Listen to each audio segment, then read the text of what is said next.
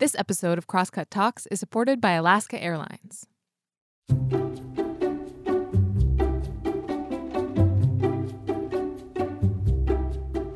Hey, welcome to Crosscut Talks. I'm Mark Baumgarten, the managing editor at Crosscut. And today we're talking about the food on our plates and how it gets there. I know I'm stating the obvious here, but food is something that we think about every single day, multiple times a day. The need to eat requires us to make choices, and eating is literally the most intimate way we engage with the outside world, by ingesting parts of it. And what we ingest, what makes it to our dinner plates? Well, it carries a lot of weight and says a lot about who we are and what we value, in a nutritional sense as well as a social sense. To a certain extent, we've all become aware of this. The rise of organic foods in the grocery aisle and farm-to-table on the restaurant menu speaks to this kind of understanding. But the system that's delivering that food to your plate is so much more complex than a label. And that's what today's episode is about. We invited two people who think a lot about food to this year's Crosscut Festival to share what they see when they look at our food systems. Eddie Hill is a co-founder of the Black Food Sovereignty Coalition and director of the Black Farm Bureau, where he works to advance environmental, economic, and social justice. Robert Parlberg is an emeritus professor of political science at Wellesley College and an associate in the Sustainability Science program at the Harvard Kennedy School. He's also the author of Resetting the Table: Straight Talk About the Food We Grow and Eat. In this conversation with Grist staff writer Kate Yoder, Hill and Parlberg tangle with the food system's biggest problems, discuss whether a focus on local and organic foods is actually solving some of those problems, and, of course, share what they see as the best course forward to a healthier future for everyone. This conversation and all other conversations on the Science and Environment track at the 2022 Crosscut Festival is sponsored by John S. Adams, CFP, and UBS, which would like to share the following message. The Arbor Group at UBS has a straightforward mission to help you make the world a better place. Through personal financial planning and sustainable investment management, the Arbor Group works with each of their clients to pursue that client's specific goals. Learn more by visiting ubs.com/team/the Arbor Group. I hope you enjoy this conversation. If you have any feedback, please send it to talks@crosscut.com. Okay, on with the show.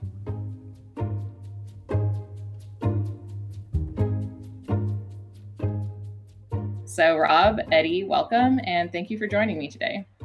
Thank you so much. So I guess first to start off, I just want to know more about the work that you're both doing. So Eddie, could you tell us about the projects that you've been working on in the Northwest lately? Yeah, thank you. And good morning, everybody. Nice to meet you, Robert, and Kate, much appreciated. Really exciting times in a lot of ways. Also, it's most of the projects we are doing right now are what we're calling or shifting language to in terms of direct action. So we've got a post-COVID environment. We have data that from this event that happens every 100 years.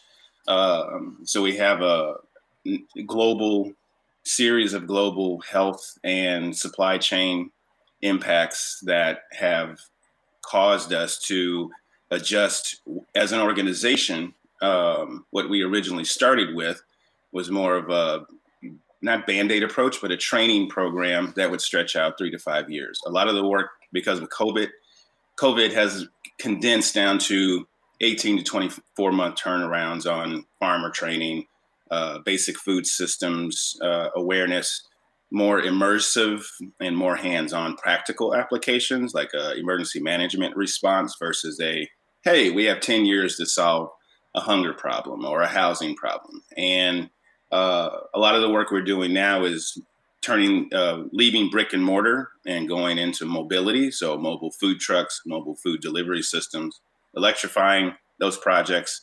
Portland is one of the, Robert, in one of your, one of the speeches or one of the presentations I saw, we were talking about the electrification of the food system, and not reducing vehicle miles, but shifting vehicle miles to electric and solar charging stations. So in Portland is one of those cities that you mentioned, similar to Seattle, that has taken sugar tax. So a lot of that money's coming down to the streets now. Portland Clean Energy Fund. There's a lot of the funders have shifted their focus on food systems now in a way that public health was doing 10 years ago. So launching farms, there's a lot of dollars coming from the Fed for either purchasing or covering the cost of leasing to own farmland. So we're scrambling to look for farmland now, whereas we didn't have those dollars before COVID, and we're still debating them with Congress. The Recovery Act money, like the $8 billion for Black farmers, that's still held up in court. So a lot of other infrastructure dollars have come down, and we've captured that money under the banner of green workforce and energy efficiency and renewables, regenerative soil. So securing farms, securing food facilities. There's a lot of empty restaurants and food kitchens to produce, make value-added products. And then we're doing a lot more partnerships with community health services and wraparound services to act not just as a fresh food delivery like we did during COVID. A box of food to somebody in a motel or hotel is not going to help. So working on prepackaged or prepared foods, either frozen or ready to eat for challenged populations. But then there's a high price point right now for food delivery. So we're kind of balancing a new economy, trying to build a new economy based on the what we've been left with post-COVID. So I'll leave it at that, get into some details later, but there's a lot of transactional money shifting, a lot more money than most community-based organizations have been able to manage or understand that they can have. And we're helping to facilitate that community capacity building as well. So the infrastructure and community to manage this money is definitely not in place because it's never been there. So multiple things, multiple times. We'll get into it further, but that's basically what's happening in Portland and Seattle. We're doing regional food shed work. Gotcha. Yeah, that's great. It's great to hear about that work. And I love that focus on direct action. I think that's like everyone's wondering what can we do now? Yeah. And Rob, I want to hear about the work you've been doing too. I know you have a new book called Resetting the Table. Can you tell us a little bit about the book and why you wrote it?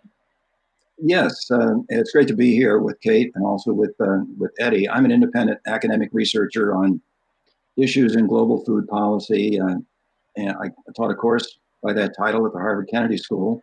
But my new book, which my publicist at Knopf says I should never miss a chance to actually show people the book, the new book called Resetting the Table, Straight Talk About the Food We Grow and Eat, was written with America's dietary health crisis in mind. People know this, but it's important to be reminded how poor the American diet really is. 42% of adults in the United States are now clinically obese, which 42%, that is 3 times the level of the 1960s. We eat too much meat. We eat 20 to 60% more meat than dietary guidelines would call for. We don't eat enough fruits and vegetables. Only 1 in 10 Americans eats the recommended daily portions of fruits and vegetables. These things in combination have given us a burden of chronic disease, type 2 diabetes, stroke, heart disease, cancer. Obesity-related diseases are now taking the lives of 300,000 Americans every year, according to the National Institutes of Health. So my book is designed to explain how we got into this trouble, to find the explanations that are supported by the evidence, and also to critique some of the explanations that aren't really supported by the evidence. It's obvious, probably to your audience, that the big reason for this crisis is the kind of food that food manufacturing companies and the food service industry surrounds us with. We live in a swamp of unhealthy foods. Even at the supermarket, 70% of the foods at the supermarket are considered unhealthy by the Robert Wood Johnson Foundation. These products are designed by companies to be virtually addictive. They put in just the right mixture of salt, sugar, and fat. They ultra process these foods so that they hit a bliss point in our mouth. And that triggers the reward circuit in our brain. And so we crave eating them again, even though we're not hungry yet. We could talk later about the possible policy responses to that problem, but I'll leave it there for now. Yeah, that makes sense. I definitely noticed walking around the grocery store. It's like, you get to that chip section and you're like, this looks pretty good. But yeah, it's interesting to think about how all of those larger designs are contributing to unhealthy eating. So, mm-hmm. And it's not just the grocery store. When I go to my local CVS pharmacy, mm-hmm. in order to fill a prescription, I have to walk through the candy aisle. So in a single visit, I can try to protect my health and ruin my health at a pharmacy. Mm-hmm. Yeah, that's a good observation. So I went to, what did you say? I said agreed. Agreed. So I know we have limited time today, so I just wanted to get into the really big questions. First off, I wanted to know, what do each of you see as the biggest problem with the U.S. food system today? And maybe Rob, you can go first. Well, I think inadvertently, I just described that a minute ago. It's poor dietary health, worsening dietary health, and it's a problem that I do not trace to behavioral weakness on the part of eaters in America. The food companies that surround us with these unhealthy, addictive items say, "Oh, well, what you eat is your responsibility. You're putting it in your mouth. It's not us. We're giving you what you want." It's a question of personal responsibility, and that just can't be the explanation for our poor dietary health. I mentioned that our obesity rate today is 3 times as high as it was in the 1960s. It can't possibly be true that American eaters are 3 times as irresponsible as they were in the 1960s. It's the food environment created by food companies, retailers, and the food service industry that has us trapped in an unhealthy eating pattern. Yeah, I think questions about personal responsibility are always so interesting. I cover climate change at GRIST. And so thinking about the ways that, our systems are set up to make it difficult to make, the low carbon choice or the healthy choice, I think is always interesting. Like, yes, there can be a degree of personal responsibility, but we have to think about these bigger systems that are driving these decisions. Yeah, most definitely. Yeah. And Eddie, I also want to hear your response to the question, the big question: what do you see as the biggest problem, the food system today? I think there is, and I agree. I agree with you, Robert, on the lack of control or the lack of self-control, partially. And in some ways, I do think Americans have become 3 times less self-informed, or 3 times less interested in supporting democracy. So I think there's a cascade in general of a loss of what systems mean. And as an urban planner, my professional background is urban planner, food systems design and planning out of the University of Washington, and just a lot of analyzing systems. And growing up, I'm very much a George Plimpton kind of journalist. I have a degree in journalism and started as a journalist, not a farmer. But then I started farming. Like George Plimpton said, you can't write about something or discuss it if you don't do it. So having the experience of becoming a farmer and living out, I think my great-great-grandfather was one of the child laborer at Tuskegee University. So I think the problems of the food system for African Americans, specifically formerly enslaved populations and indigenous populations, that impact has been America plus, or America multiplied by a factor of 2 in terms of health impacts, watching my family die from those diseases at an early age in their 40s and 50s. in the last generation for me. Drove me to be a vegan for 16 years. And I'm now I've beat my grandfather, my dad's father, and his brother and 2 uncles. I beat their age, right? So I'm 56. They all died pre-55 for alcohol, diabetes, heart, angina, things like that. So yes, we have a nutritional deficit in the food. Yes, we have a soil that's been hyper abused and not regenerated. We have composting and food waste systems that don't function in support of restoring and maintaining our ecosystem.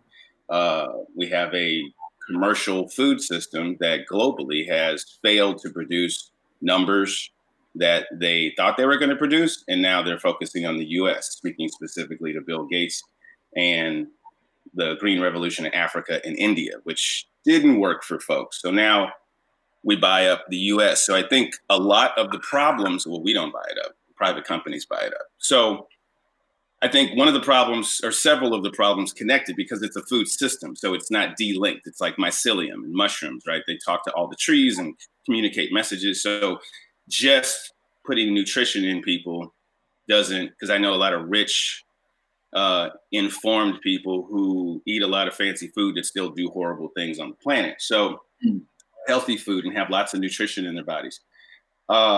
So the drivers of this problem are both natural. We have biophysical and environmental drivers.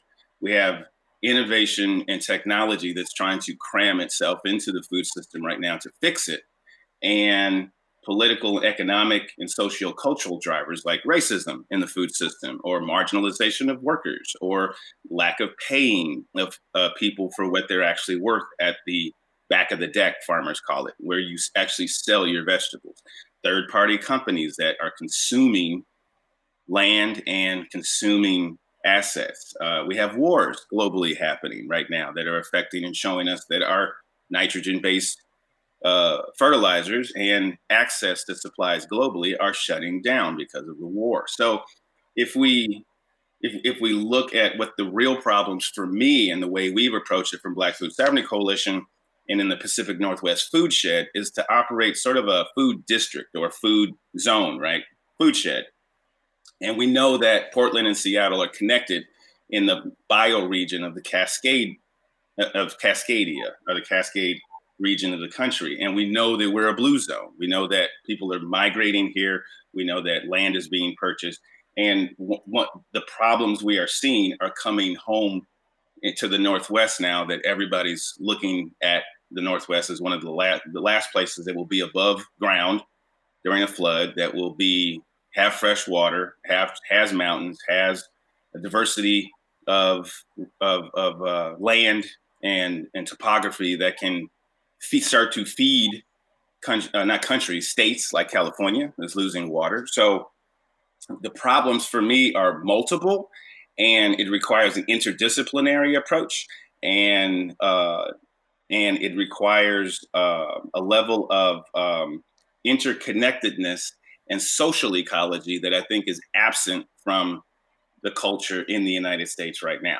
And I think there's a social issue. I agree with Robert on the nutritional issues, but just feeding people well is not going to solve the problem. It's a combination of reintegrating the food system at all levels of our lives. Food as a utility, food as an infrastructure, versus food as a solution to a specific social problem that will then unpack, and things will be not rosy. You didn't say that, but the sort of a public health approach, like we tried with the bodegas. If you put vegetables in the store or fruit on the counter, then people eat it. Nah, not really.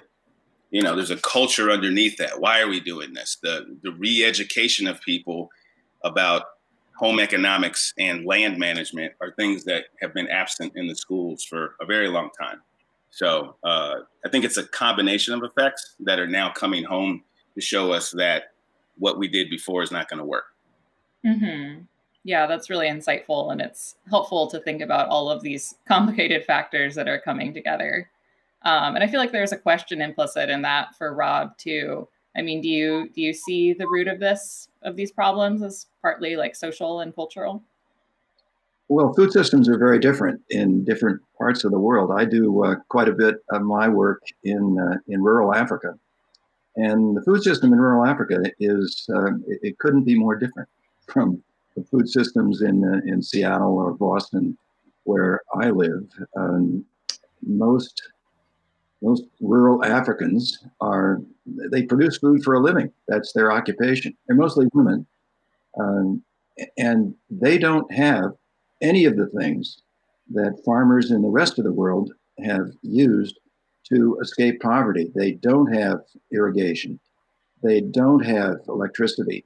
They don't have adequate road systems to bring in the fertilizer or to market their products. They don't have veterinary medicine for their animals.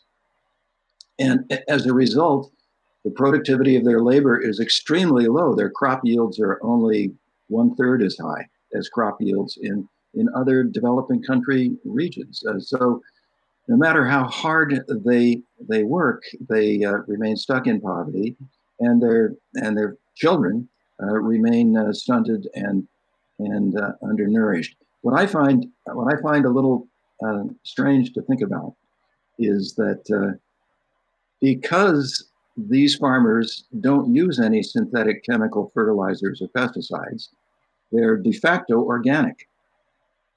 And because their road systems are so poor, it's too expensive to move food around. So they are de facto local. This is an organic local food system that is not serving the welfare of the farmers in question. So I don't I want to specify what part of the globe we're talking about before I try to diagnose food system problems. Yeah, I think it's super important to understand that what works in one place might not work in another place, and that you have to understand the local conditions. Agreed. And we could say in Africa that we still have similar ways to analyze the conditions or why they're in that condition and why those conditions are perpetuated through economic models, through external European or Western influence models, through Western ideas of money and monetary systems, and how I've been to Ghana, I've been to South Africa, worked USAID on solar energy projects right when South Africa was in the year zero with no water. Yes, Africa's different. There's 53 countries now. And yes, they're all different. And I could say that they're all damaged and still facing the impacts of colonialism and the political and economic challenges of restoring systems and restoring ecological systems and sociocultural traditional practices that have sustained people locally or regionally in ways that doesn't have to deliver to market. You said a lot of folks are subsistence farmers, most definitely. And there's tribes that are specific farmers, like in Kenya. And the way that there was a composting program in Ghana that we went and visited, and folks had come from USAID. They had built the facility. They had employed people to make compost and bag things up. And then when the company left, they took all the equipment. And then like the community was left with sort of trying to figure out how to supply that. The company was like, well, that's our equipment. We brought it to use, but didn't train anybody. So you didn't leave any management, didn't leave any systems or architecture systems and infrastructure to continue that plan, nor was there succession planning in a lot of that work. So it's not like there's just a clean slate and people just, and again, like you said, Africa's a different place. So that organic model of local and applying the same standards to that being, yes, non-chemical, which is a better way to run in most conditions for agriculture anywhere in the world without chemicals mostly works. Again, I'm not an either or. I'm a both and, right? A little bit of colonialism and economic models need to match with the traditional earth knowledges of managing, like forests, like, in the U.S. Agroforestry could be improved significantly with the introduction and inclusion equitably of traditional native practices of forest management. We now know that. We have enough stories, enough data, enough people have talked. We've got enough equity roadmaps now in colleges and universities to know that half of the things that people on the planet that have been here in this region for 10,000, 20,000 years, some of those things do work. And they can be integrated with technology, like dissolvable hemp sensors, that RFID chips and things that track things. Monsanto's doing that work. So instead of exacerbating the problem, we're trying to solve the problem and say, well, Africans aren't ready to make this change. It's like, well, maybe if you got out of the way, they would. You just, or maybe if we built the infrastructure like China's doing, right? So the going in and buying up land, just like Bill Gates is buying up U.S. farmland, now the largest owner of farmland in the U.S. I'm like, for what? To hand over to Native American people to manage properly and then pay them the money for it? Or to give it for free? Is that we're going to get a surprise package at the end of this? Or is he going to give all Black people 40 acres and a mule who didn't get it when the South and Southern slave owners got their money, or free land? So there's all these benefits and advantages to being, to have been, not now, but they all have exacerbated and caused the problems in the food system we're now dealing with. Like, you can't solve the problem now without fully addressing the U.S. base. And global, I can't mess with that right now because I'm not going to Africa right now and growing food. Organizationally, we have to handle our homes, right? Our local areas, our regional food sheds. If we can each manage our food sheds more responsibly in the nation, there'd be a much better success for integrating and merging the ancient and the modern. So I'll stop there. Yeah, I'm sure we could. I feel like we keep getting deeper and deeper into the root of these problems. It's important to also look at the history and legacy of colonialism and how that's still affecting things. We'll be back with more after this message. Dreaming of a long-awaited vacation? Take your travels to the next level with Alaska Airlines. They're committed to providing a higher standard of safety and cleanliness throughout your journey. From mask requirements and touch-free options to HEPA filters on board and fresh air every 2 to 3 minutes. Plus, their award-winning loyalty program, Mileage Plan, makes it easy to earn and redeem miles wherever you go, including destinations worldwide, thanks to their One World Alliance membership. If you're ready to land a low fare, next-level care, and the best experience in the air, book now at alaskaair.com.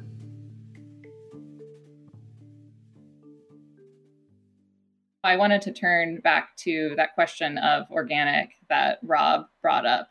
I think that's, kind of a buzzword we see in the grocery store and don't always question. So I want to know, I guess we'll start with you, Rob. What does organic mean, and does it really matter?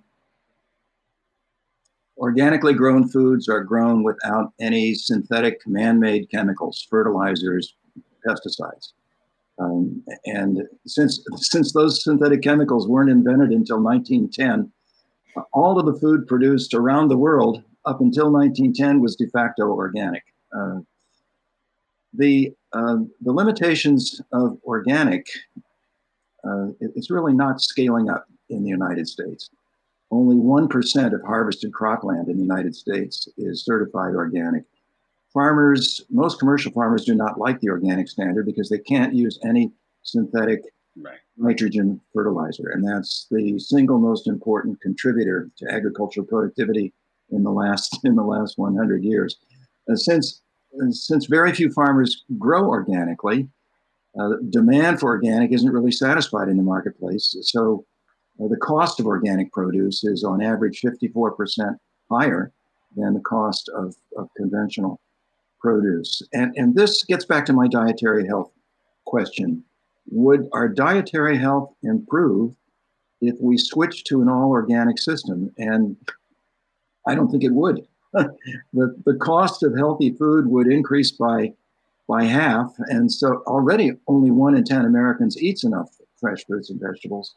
If we switched to an all-organic system, the consumption of fresh fruits and vegetables would go down because the price would be so high.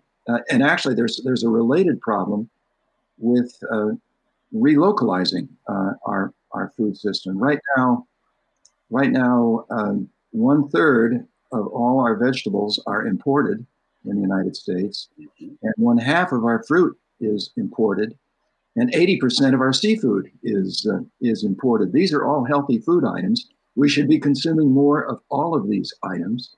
If we relocalized our food system and did without imports, the availability of fresh fruits and vegetables and seafood items would go down, the price would go up, and once again, our dietary health would not improve.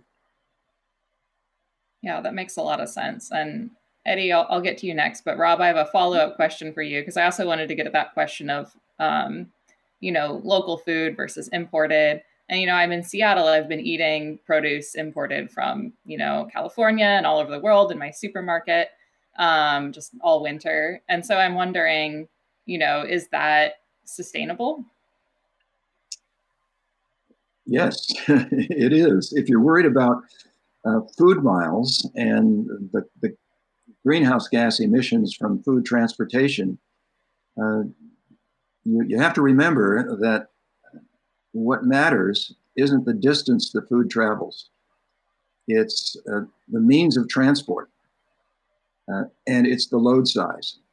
If you have ocean freight with large containers full of food, any single item of food is going to have a very small carbon footprint, no matter how far it travels on the ocean. On the other hand, if you have a small load size, if you go to the farmer's market and buy half a dozen tomatoes, if you're driving your family car, and if you're driving 5 miles out and 5 miles back, and if those tomatoes were hauled in a pickup truck from a local farm 5 miles to the market and 5 miles back, the carbon footprint of each tomato is going to be huge. So it's not the distance food travels. You shouldn't worry about that. You should be aware of how it travels and the load size.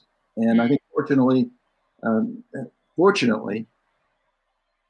we have improved technologies for all those things. And the best estimate is in our food system, all of the greenhouse gas emissions from our food system in the United States, only 4% come from food transport. Gotcha. That's good to know. And Eddie, I want to hear your response to this too. What's your reaction to local and organic? So I have worked in both and had conversations with folks in both arenas, conventional, organic. And I can say, coming from a lot of conversations with local and national food organizations that are addressing people of color versus, say, Washington Tilth or Tilth Alliance in Washington, more of a standard, dominant population, white-led eco organization that promotes gardening and organic gardening, not using chemicals or pesticides, Roundup, things like that, and improving pollinator buffers, things like that, as a part of their organizational work in Seattle, and has done great work. Has the organic movement, and I agree with you on the numbers about the Robert, about the number of farmers that have moved to organic or non-chemical or low-till, no-till. It is still extremely small. And one of the factors missing in that conversation is there are market forces like Cargill and Monsanto and the Gates Foundation and other organizations at the highest level of economy, policy, and government that work against and don't subsidize and have now in terms of applications and getting people. But this either or conversation continues to be absent of a whole systems conversation. It's like, okay, yes, all local farms, everybody grows a garden in the war, Victory Gardens, everybody did it. right? So if we're looking at 1900 to 1930, folks had a garden, folks, regardless of nitrogen based, if they use fertilizers, not most didn't. My great grandfather had a garden in his backyard in Chicago until he died in his upper 70s. And every winter had jam. Every winter had pickled vegetables in the cabinet. If there was a snowstorm, they could eat something. And in the summer, we always had fresh salads and vegetables, a few, 3 or 4 different vegetables, tomatoes, things like that. So that the nutritive quality of the food that you're growing at home does impact the environment at a small level, like, the butterfly effect. So, if you grow an ecologically healthy environment on your property and socially take that responsibility, and it spreads through the neighborhood, and then you've got a larger small farm, a half acre in the city or an acre that's helping provide not just nutrition, but an opportunity for people to see it, like knowing who your police officers are in the neighborhood or your teachers, like the good old days, right? In the 1980s and the 70s. And I think the conversation for us is not either or, it's both and. Sometimes you have to use sometimes you get club root or root rot in the field and you have to offset it with lime, or you have to offset it for a couple of seasons or let it go dormant. I think that the industrial meat production and, commercial commodity farming is a good old boys network gone haywire.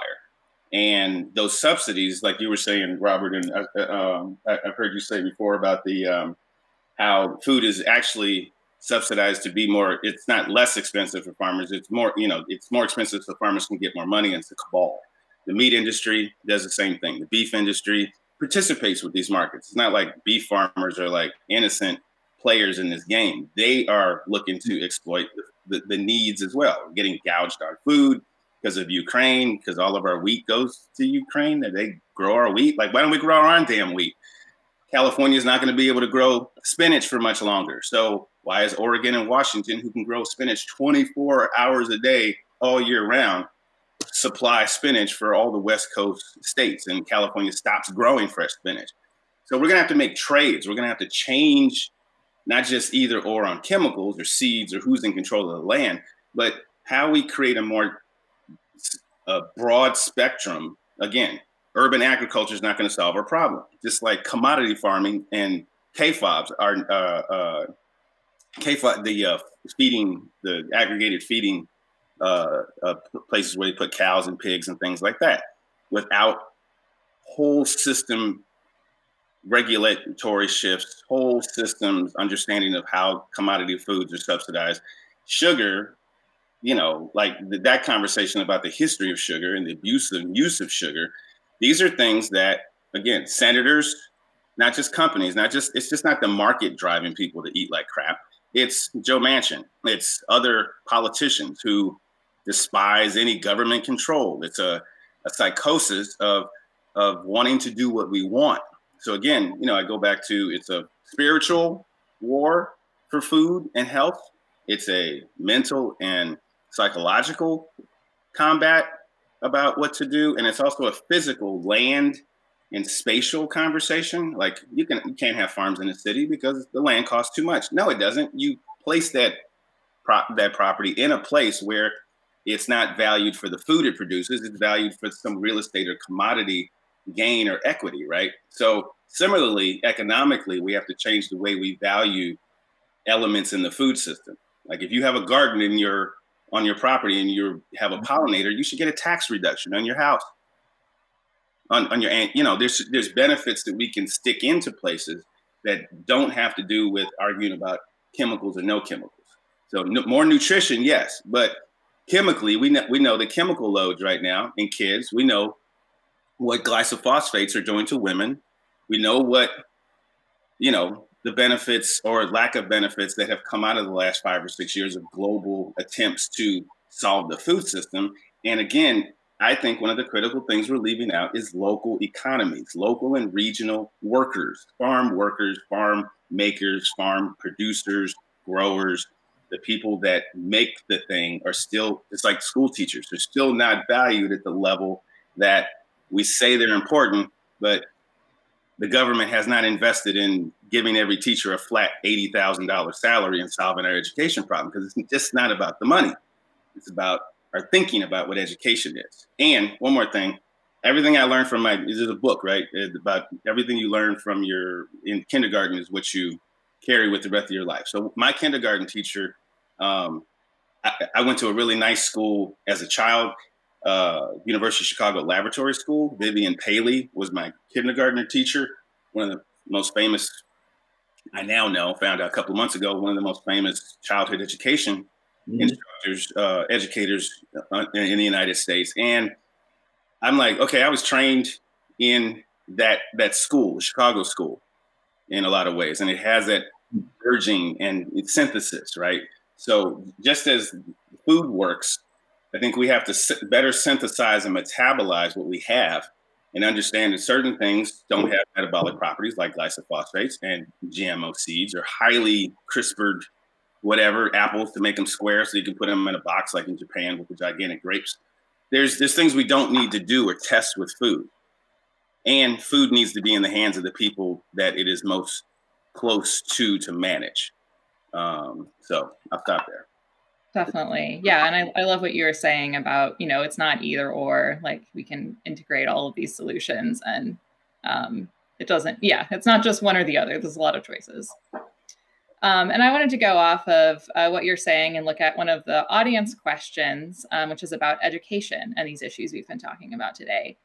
So the question is, we should be teaching these important connections and principles in our schools. Is anyone working on a sustainable curriculum?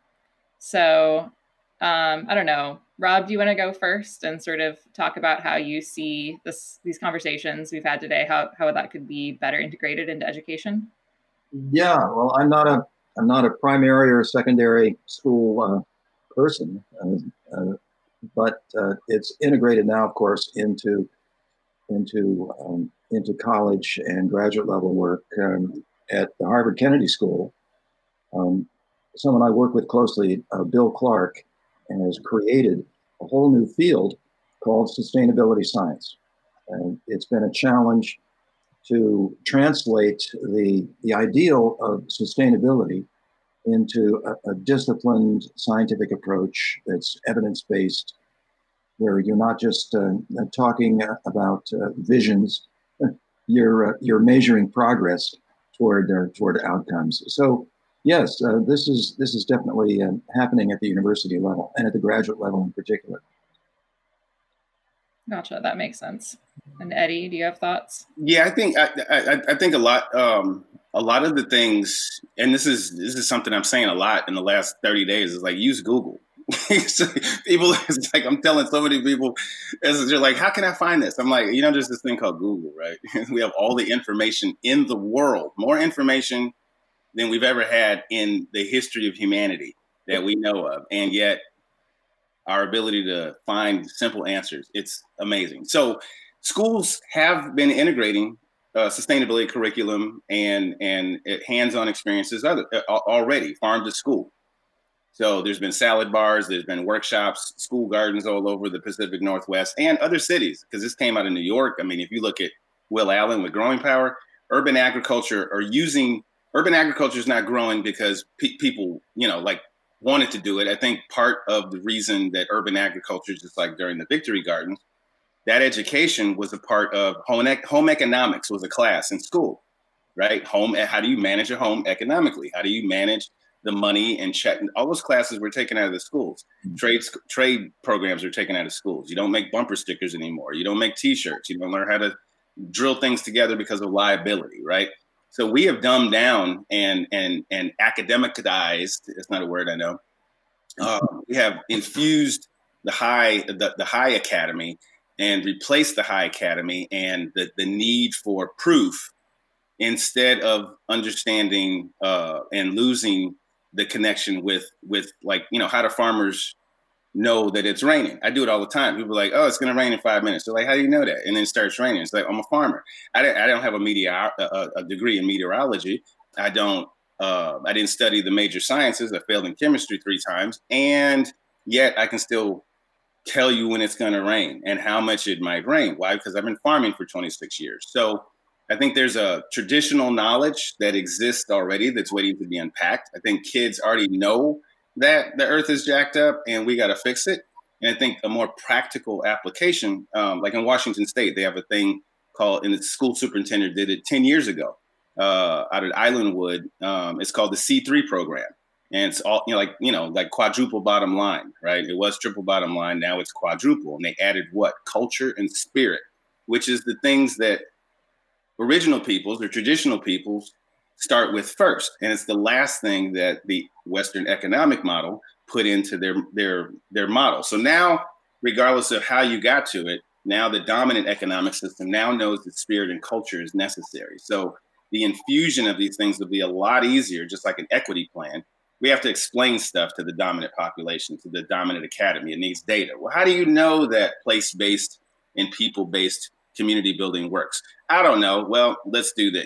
So I've learned to have this conversation and to hold these types of engagements because it's critical for people to know that schools have already integrated sustainability. You have recycling programs at work. That's sustainability. What we need to do is highlight those things as a national emergency or beyond just saying we're going to end obesity, because you're not.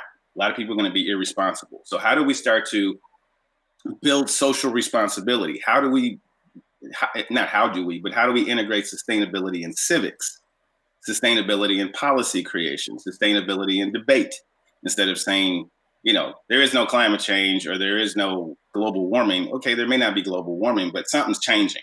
And regardless of what that is, let's look at the data. Let's also talk to the elders and the traditionals, and let's work with the children, right? Like Boy Scouts and Girl Scouts. I was in Chicago. It was mandatory.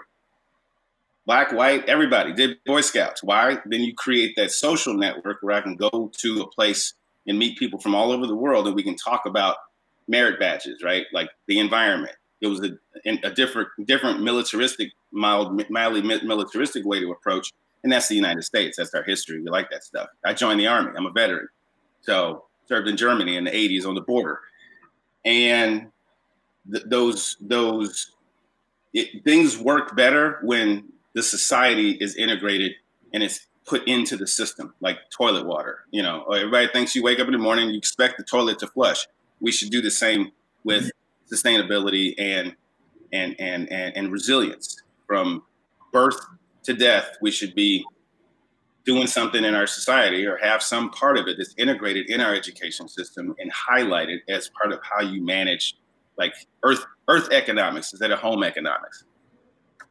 Yeah, definitely. Yeah, and I appreciate sort of the practical skills and knowledge and social connections that you brought up. Definitely super important for education. Amazingly, I think we're already out of time. I'm sure we could talk for another 2 hours about this. We could, yeah. It's been great talking to you both Eddie and Rob. And, I think this has given us all a lot to think about today, or should I say chew on, to squeeze in one little pun there at the end. But Rob, Eddie, thanks so much for taking the time to talk today. One final comment on sustainability. My new book just won an award, a Nautilus Book Award in the category of green and sustainability. So check it out. Congratulations, man. Congratulations. I'm gonna write a book now. And that's it for today's episode. Thanks again to Eddie, Robert, and Kate for the talk. And thanks also to the folks in the audience who asked questions. If you'd like to be one of those audience members for a future Crosscut event, go to crosscut.com/events. This episode of Crosscut Talks was produced by Sarah Bernard and engineered by Rusty Bacall and Victoria Ralph. And the event was produced by Jake Newman and Andrea O'Meara. And Chris Novich managed our audience engagement. You can subscribe to Crosscut Talks wherever you listen. And if you like the show, please review us. It helps other people find us. For the latest political, environmental, and culture news from the Pacific Northwest, visit crosscut.com. And if you would like to support the work that we do at Crosscut, whether it's the live events we host every month or the in-depth reporting we deliver every day, go to crosscut.com/membership. In addition to supporting our journalism, members receive complete access to the on-demand programming of Seattle's PBS station, KCTS 9. Crosscut Talks is a product of Cascade Public Media. I'm Mark Baumgarten. We'll be back soon with another conversation.